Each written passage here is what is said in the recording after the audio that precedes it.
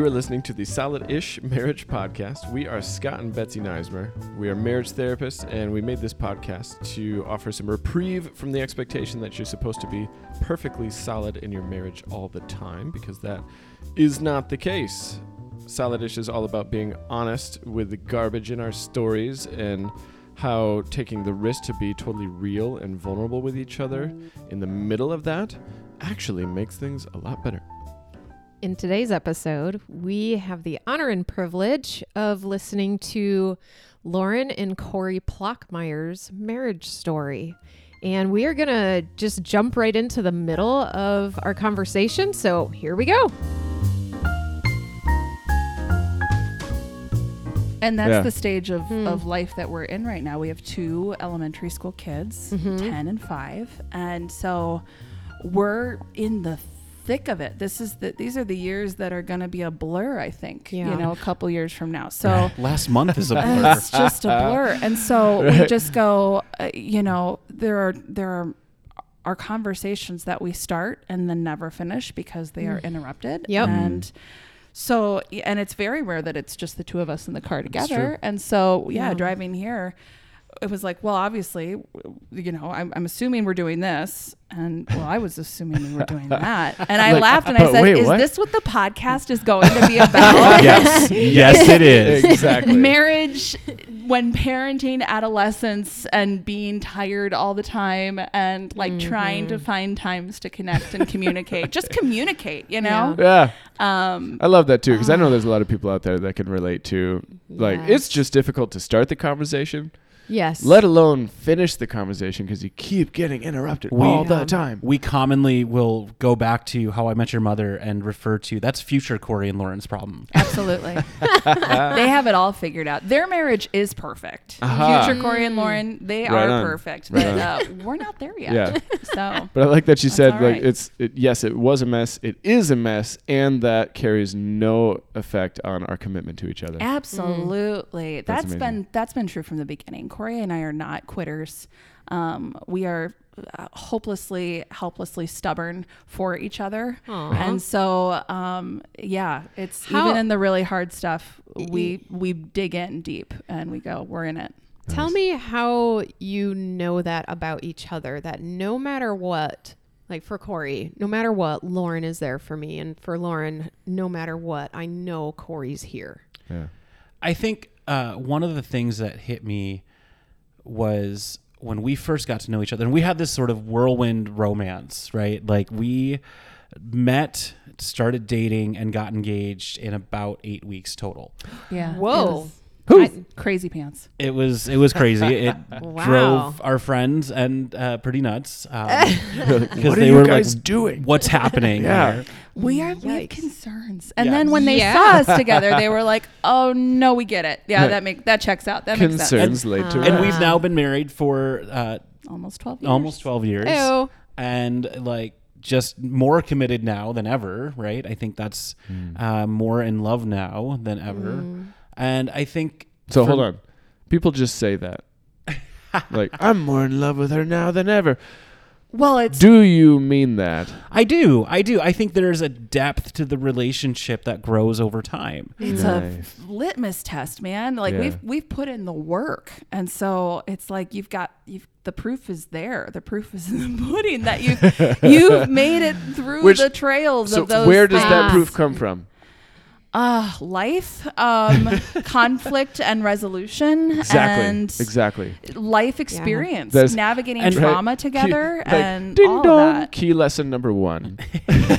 Yes, Scott. Normally I don't do that in the episodes, but we're doing it right now. Let's do it. Ding dong. Key lesson number 1. The witch is dead. The commitment and the deeper love comes out of conflict. It does not come from, hey, it's been great the whole time, and as a result of us doing marriage awesome, we are now more confident in our commitment to each other. For sure. That's not where it comes from. Conflict, I'm going to add a little bit. Conflict and the choice afterwards to choose your person, to go back to the relationship, not to go sit in your room and be quiet and let time, quote unquote, heal. Yeah.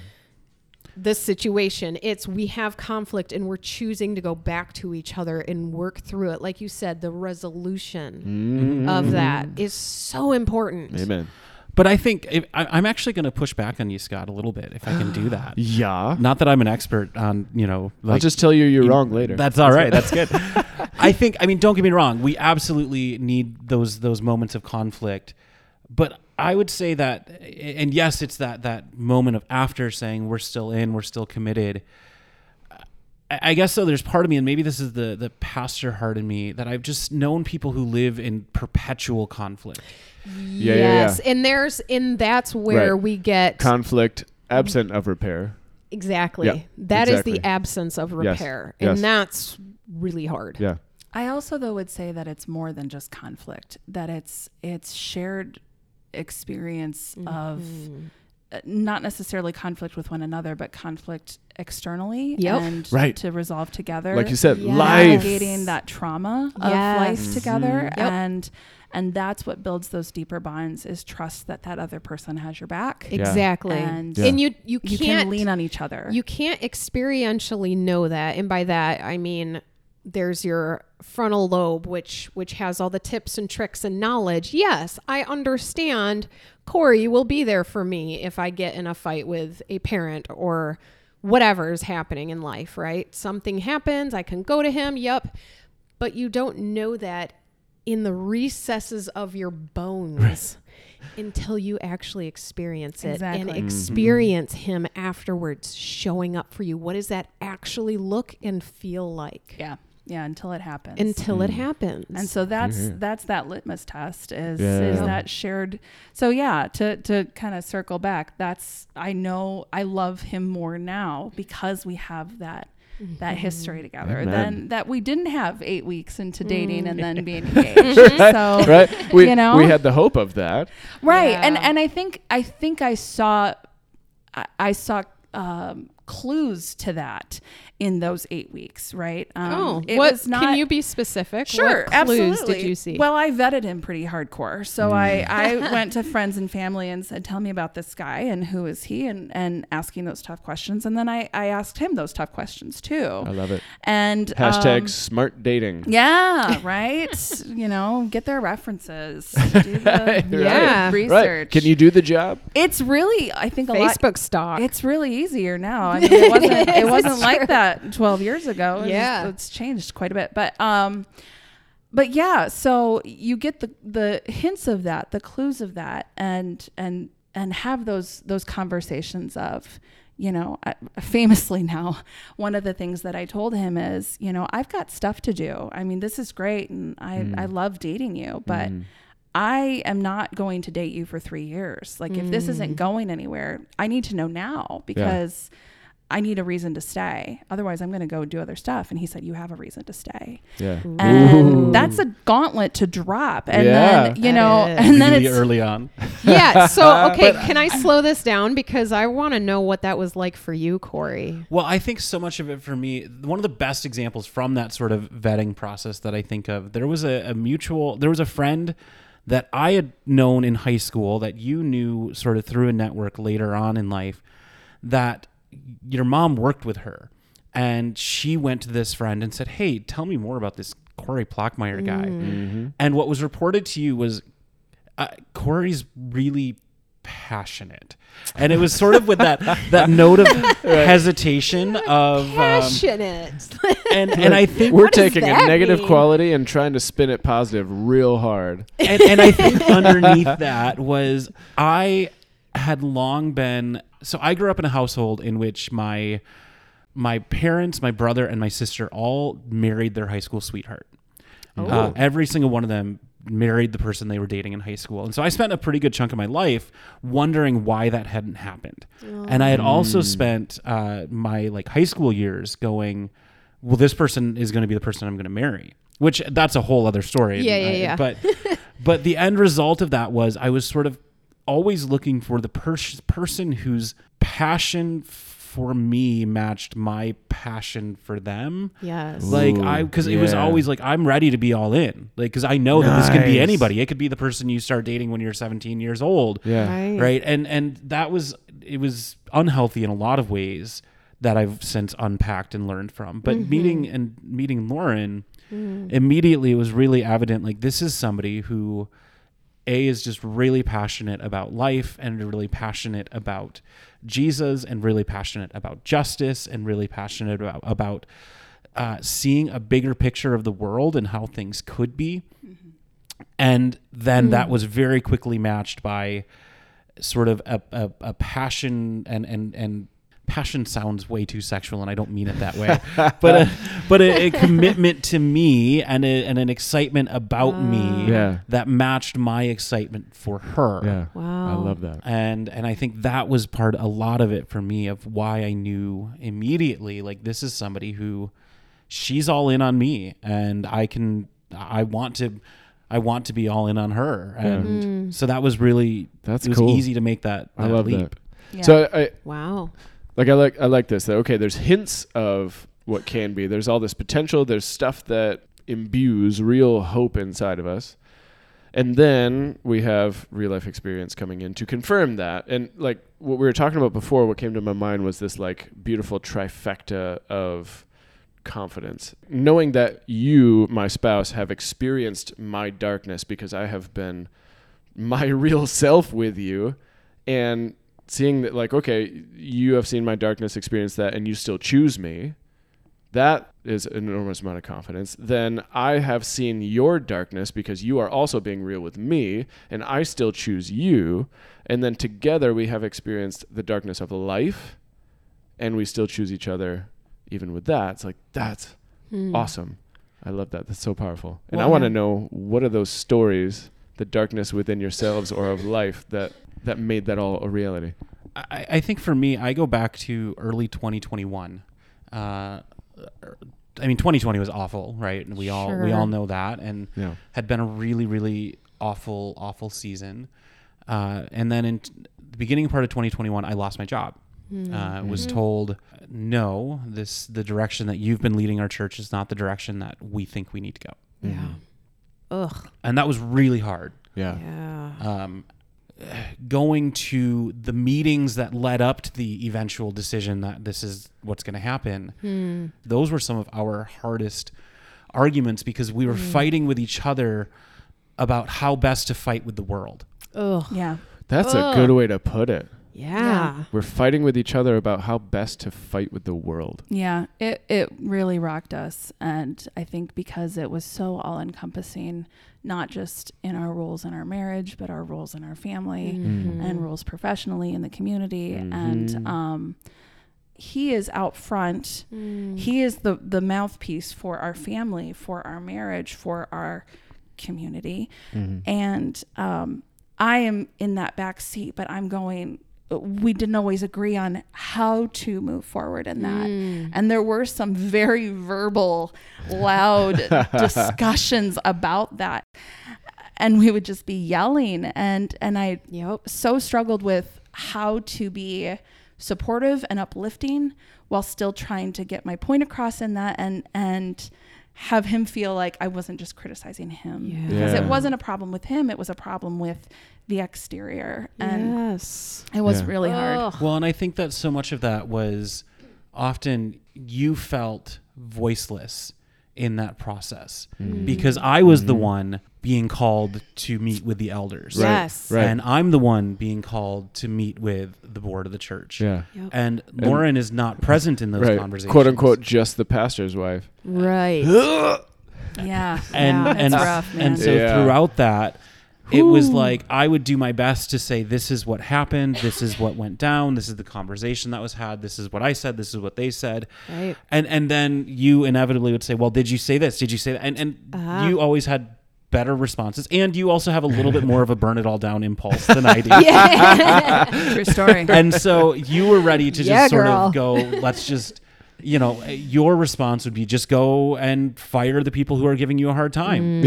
Or go public. Or go public with it and share some of this stuff. And I would be like, no, we need to. He's far more diplomatic than I am. Right. So Kory, at any point, because Lauren, I was hearing you say that, okay, I want to be heard and I want to say the stuff that's inside of me, but also I'm really afraid that all of that stuff is going to land for Kory as I'm criticizing you, or like, I don't think you are doing a good job or good enough or something like that. And I'm wondering, Kory, did you ever pick up on those messages? Did it feel like that sometimes? Oh yeah. I mean, that's why it was so hard. Yeah. That's why the discussions got so yeah, loud. right. Because it felt like I'm doing everything I can to try to save my job. Yeah. And try to save, not to be the savior of the church, because that's Christ's job, but this was really a question about the fundamental direction the church was going. One that really had to do with, are we going to be caring and concerning about those who don't yet know Jesus, which newsflash is the point of the church. But I hear you that, like, I'm trying everything that I can for the church. I'm trying everything that I can for me, for you, for our family, and I'm still getting that message from you of, you're not doing this right. Wow. You're not doing enough. And I think it was never not, well, maybe a little bit not enough, but you're not doing it right. Yeah. Absolutely. It was part of the, Yeah. was often what I felt. And yeah. I mean, so how would you respond to that in the moment? Not in healthy ways. Of course not. Which is what this podcast is for. There were definitely better moments where we could sort of get through that fight and argument and come back and sort of step back from each other and look at each other and say, okay, I know that's not what you're saying. This is what I'm feeling. There was definitely a handful of moments where I said, what you're saying to me right now feels like the same thing that I'm being told by somebody else, and that's really hurtful. And right on. There were definitely times where I identified. It was the same visceral reaction where I was sort of mapping Lauren's words onto things that other people were saying. Yes. Oh, great way to say that. Yeah, I actually really like that. I'm coding her. I'm mapping her as the same people who are trying to rip me apart. Yeah. So in working with our couples, we say that, like, when the other person hits our raw spot, we cannot help but wrap them in the monster suit. Yes. Right? It's like I love that. Yeah, right. Yes. Like, our raw spot makes us do that because you feel so scary to me right now. Right. Like, and so even though in my frontal lobe, right, all that logic, all the tips and tricks I have in my brain are there, that goes right out the window when my fear, right, the fight flight response literally shows hijacks up, you. and the person who's supposed to be there is showing themselves as unsafe and scary. So, Lauren, what would you do when Kory when Kory would be like, "Why are you hating on me like this?" What was your reaction to that? Well, we do tend to sort of validate a lot in our sort of, I'm coming at you because of this, or I'm saying this because of this. And so that was definitely something that we both communicated in the moment, right?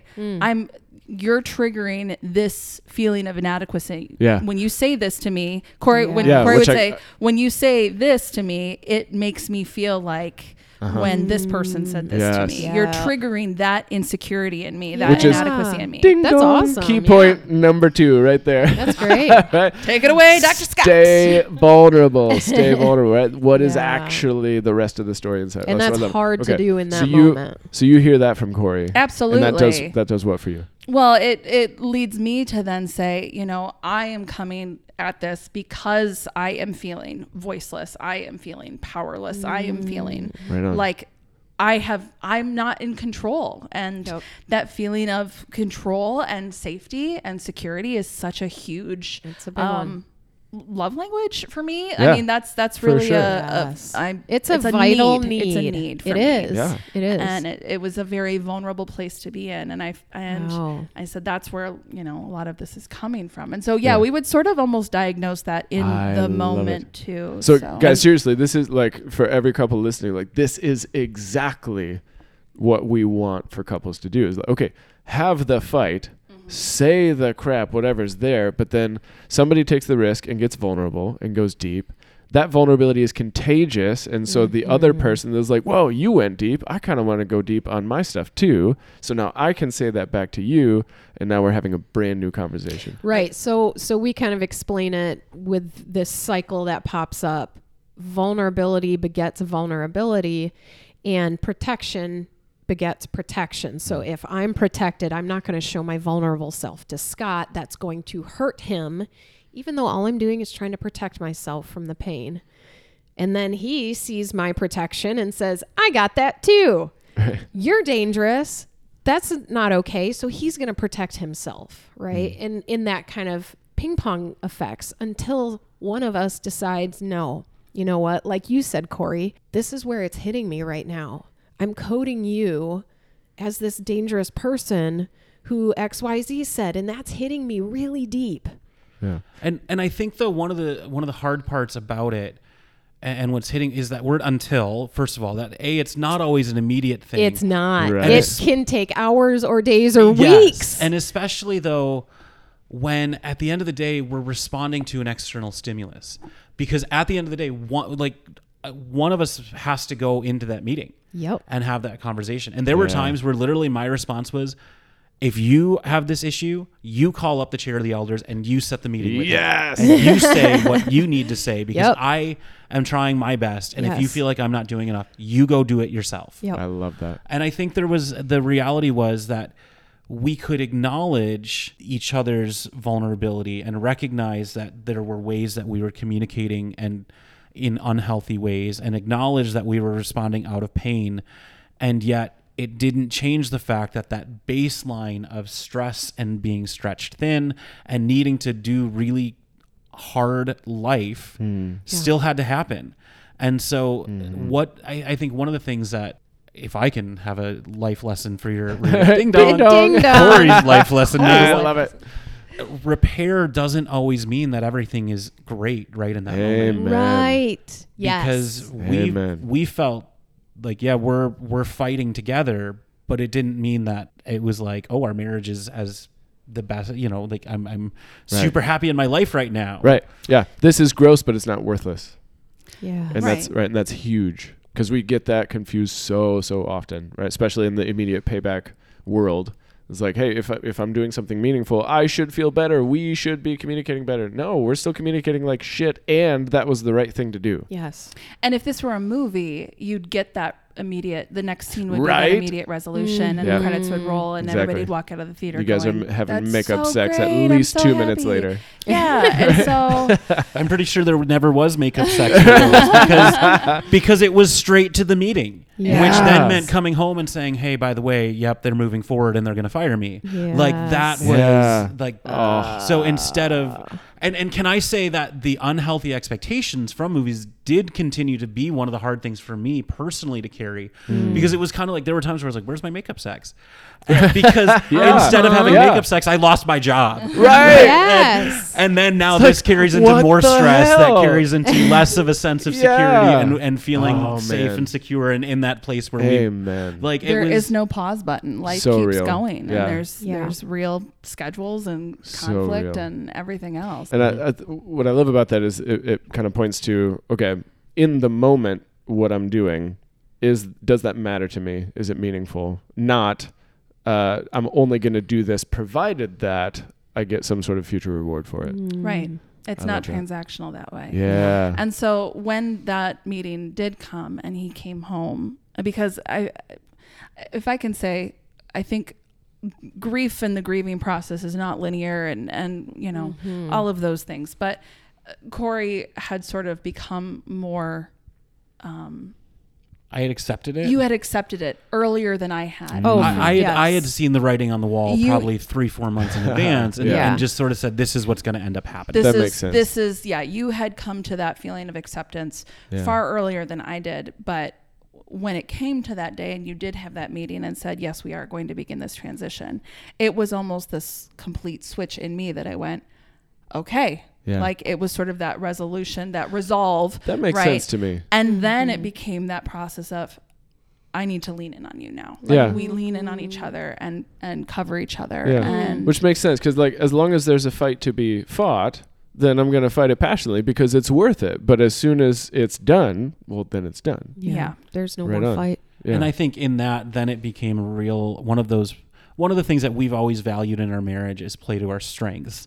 We have different strengths. We're wired differently. We, in so many ways, our marriage is not a traditional household. Lauren, we're going to install a ceiling fan later today, this weekend. Lauren will be the one doing the electrical wiring, and I'll cook dinner. Love it. That's life at our house, because that's our strengths. I love it. Yeah. But Our first 2 years of marriage, though, it was more traditional, and it was a train wreck. Yeah, And it you sucked. tried to be the 50s man. housewife. I was Yeah. not good at it. Right. We had a popular marriage, but not our marriage. Yes. No, yeah. Yeah. So we really made it our own. That's a great topic, And and for another time. different podcast. Yeah. But seriously, I love that, though. Yeah. But I think that like once that decision was made, it allowed, in some ways, that opened the door again for us to go back to the rhythm that we had known, because immediately I was going to the meeting where that was what was officially going to be decided, and your words were, and I needed this: do not agree to anything tonight. Because you do not make a commitment about what this exit looks like without me. And then from there on, you were the one who set up the conversations that led to the negotiations about the transition and everything else that went with that. And that was really, again, Lauren is a much better negotiator, and that's one of her strengths. Right. And even though it was really scary for me to do the negotiating, but it was all because of the things that Lauren had equipped me and really helped me be able to do and say. Which, in hearing that, what I appreciate is how, like lots of relationships out there, the guy would be like, no, that like you stepping in and helping me and like kind of leading that conversation plays on my insecurities like crazy. And all my other guy friends will be like, come on, man, grow a pair. What the hell? Yeah. Right? And you guys are like, no, I know who I am. I know who you are. And I'm good with that. I should So be lead able. away. I'm hearing a lot of in my own head. I should be able to negotiate this. This is my job. This is my role. I should be able to right? I learned a long time ago. Well, and That's Kory's- fantastic. That But is Kory's great. strength in that is that he can take something that is direct or combative or a little bit more on the nose, and he can soften it and sweeten it and make it more gentle and filled with grace and diplomacy. Whereas Lauren's like, no. I'm going to escalate this. And that's how things get done, right? Yeah. Because you've got to be able to sweeten it so that people are more receptive to it. If you Amen. come at them fighting, they're not going to be receptive to that. They'll put their shields up. So Yeah. that is truly playing to our strengths is, I him love that. taking my words and making them nice. But but I want to make sure to say, I think you sort of undervalue something that I have learned, is that I am often too nice.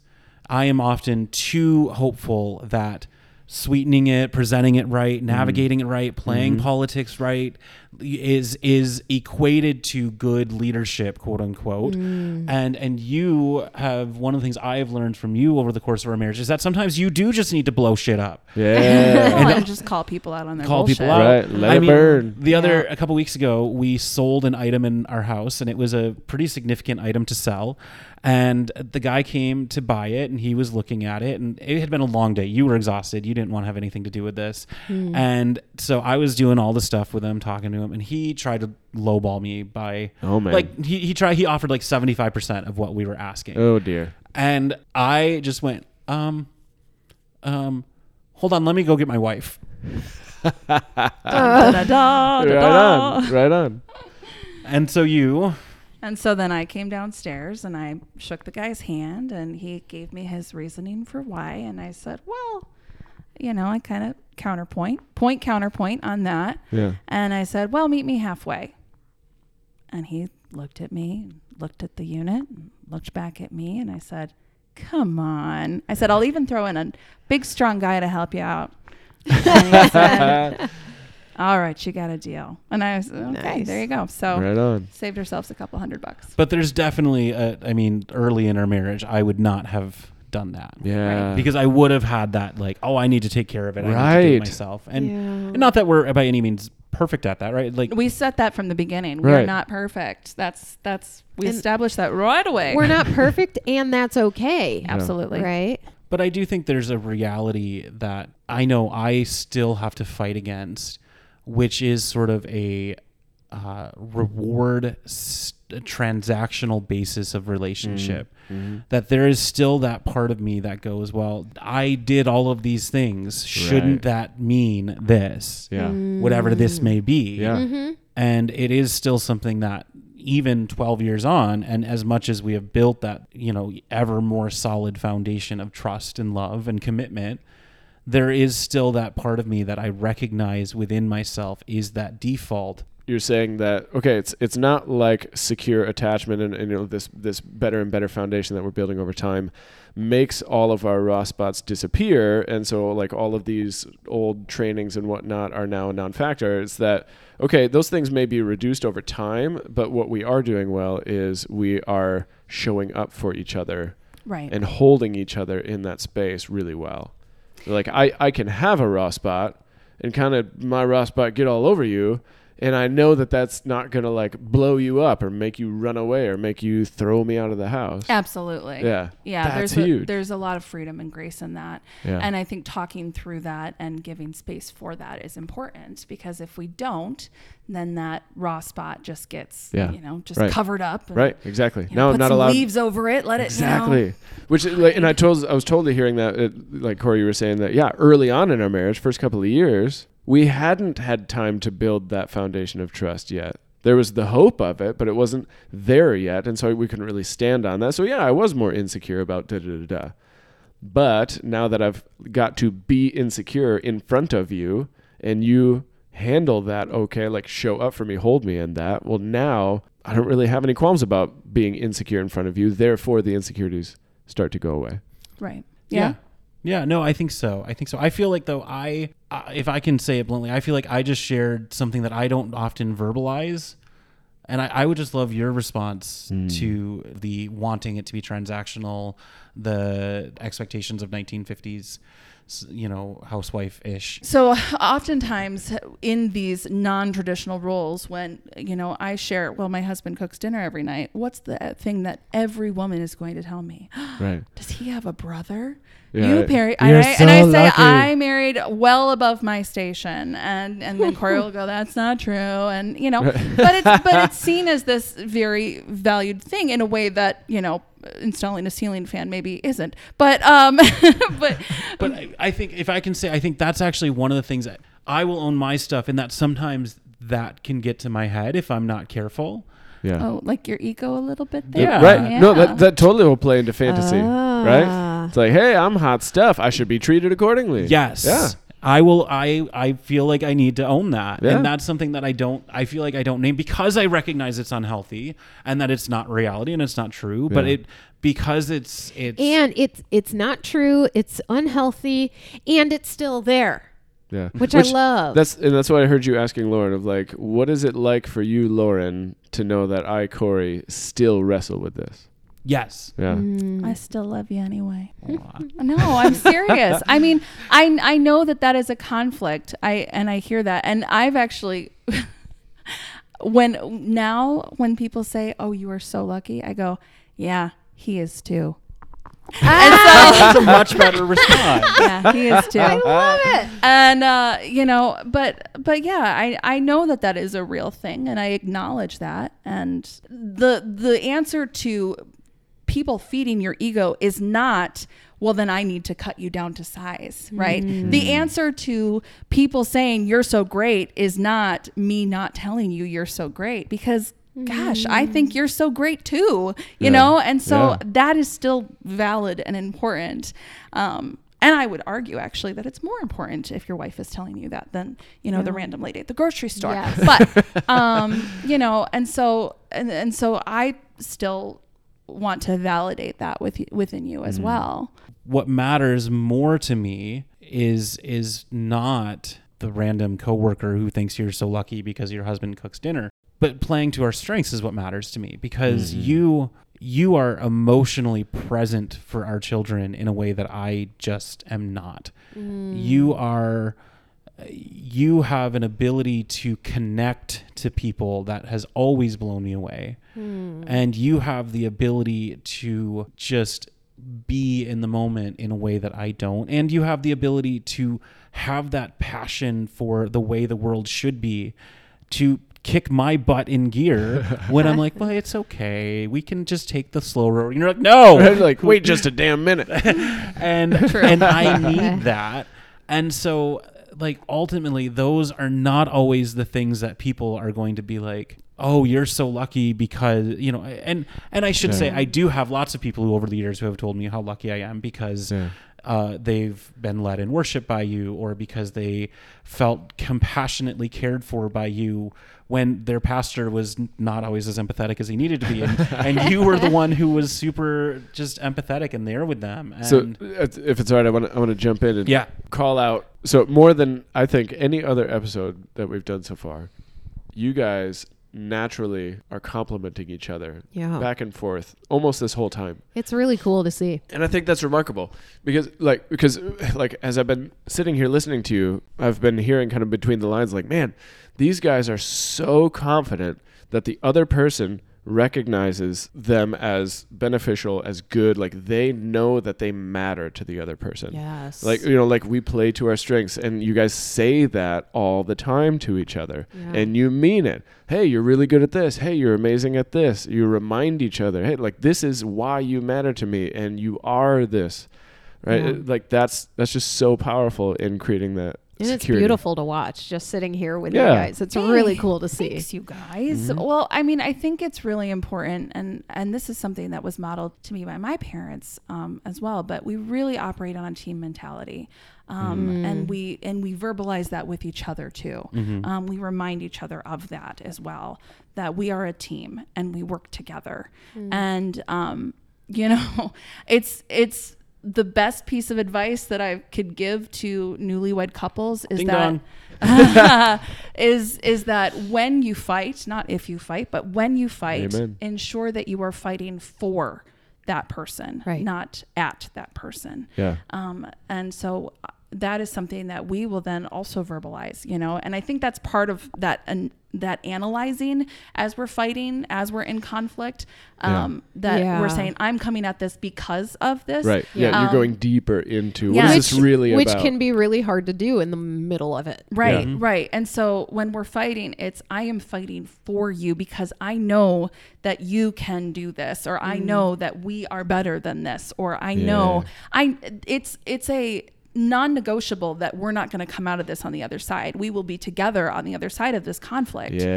That's like not even in the realm of possibility in either of our minds. Yeah, I appreciate that, because we at the very beginning, the messiest part of the conflict, it may sound like we're really not fighting for each other. No. Right. But by the end of it, that's what we're going to be doing. Right. And so if that understanding is already there from the outset of, we will get through this. I don't know how long it'll take. I don't know how messy it's going to take. You know, how bloody the bloodshed will be, you know, on the battlefield, but we will get through this. And so not in any way to undercut the very real sense in which, like, I know and trust that Lauren loves me and is committed to me, and that we are in this 100%. I think there's a reality that life right now, we're in a season, as we were talking about in the beginning, is really busy and frankly kind of overwhelming. And it doesn't always feel like we have this, you know, marriage that's really complementing each other well, and all of the wonderful, nice things you just said. Like, well, we get so little time for just the two of us. And we get reminders of that when we have time. I mean, there are no children around right now as we're recording this podcast, so we can have these conversations when we have. It's so rare with two children that we are able to go on vacation, just the two of us, or even just have time around the house, just the two of us. And you're right though, like when we're in the middle of the grind, the compliments are a lot less natural. But I think a reality that despite that grind, that we don't know how long it'll take, we don't know when that will change, but we know that we'll always come through it on the other side. Right. Right. It's important. You don't rest your laurels on, this is hard, but it'll get easier. You still have to have a hand on the steering wheel, and it's important to check in with each other and have those moments. And I think there have been, you know, we're not perfect at this by any means, but I think it is more than just a morning together. It's got to be, we have to take time, just the two of us, to get away, you know, after that season of really tough stuff in early 2021. We fled to the hills, just the two of us, and had a Amen. tiny house in the hills of Ohio, and Literally fled to the hills. Literally That's fled to the fantastic. hills, and had really intentional time, just the two of us, Yeah. to Right. process through Because everything. when life itself doesn't hand you rest, then you have to have the discipline of rest. You have to find those ways to just keep showing up for each other, even when life just keeps going. Showing up for each other. I love that. Out of everything that we've talked about so far, what's really, really grabbing my mind is the reality that first couple of years, we did not get to have a foundation to stand on. We had the hope of it, but not the reality of it, simply because we haven't had enough experience of the crap and the darkness. Yeah. Because I don't get to be confident that you're going to be there for me after the darkness until we go through the darkness. And that's what I see you guys, like, that's what afforded you where you are now, is we are going to go through the darkness before we get all this super confidence, because we've got some realistic hope, we've got courage to be real through the shit, and lo and behold, we're there for each other through the shit. And so now we get this foundation of trust that makes the shit that much easier to go through, right? Because it's like positive feedback loop. Yeah. That is amazing. Yeah. And I think that's important to note. We have impact on each other, and how are we going to use that impact? Right. Not only are Nice. our lives inextricably intertwined, but like I could not. I can't imagine life without you. No, and I Yeah. can't imagine I love that. what separating our hearts would even, how that could even be possible, because it's all so intertwined, and Yeah. I am who I am because of you. Yeah. Aww. Aw. Aw. I love that. It's just, But- again, Corey, that it's- was so But beautiful. it's like, Ah. okay, only cheesy because it's been abused, but that was real. You meant that. Yes. Well, thank you guys for being on our podcast. Thank you. And Yes. being For vulnerable, having taking us. this step. Well, thanks so much for having us, you Yes, guys. thank you. I Yeah. am a Yeah. super fan of the podcast, and so Aw. I was very honored that you asked us to do this, and I'm glad that we could make it happen. Well, Yeah. Yes, thank you. Their story is such a great example of how we need experience, not just knowledge. Mm-hmm. And that's what creates such beautiful intimacy in relationships, and especially marriages. Hear, hear. And if you want more of this, make sure to like our podcast. And if you want us to cover any particular topics in the future, please comment, or you can actually email me directly with your suggestions, scott@hopetherapy.info. But otherwise, thank you so much for listening, and we will see you next time. Bye.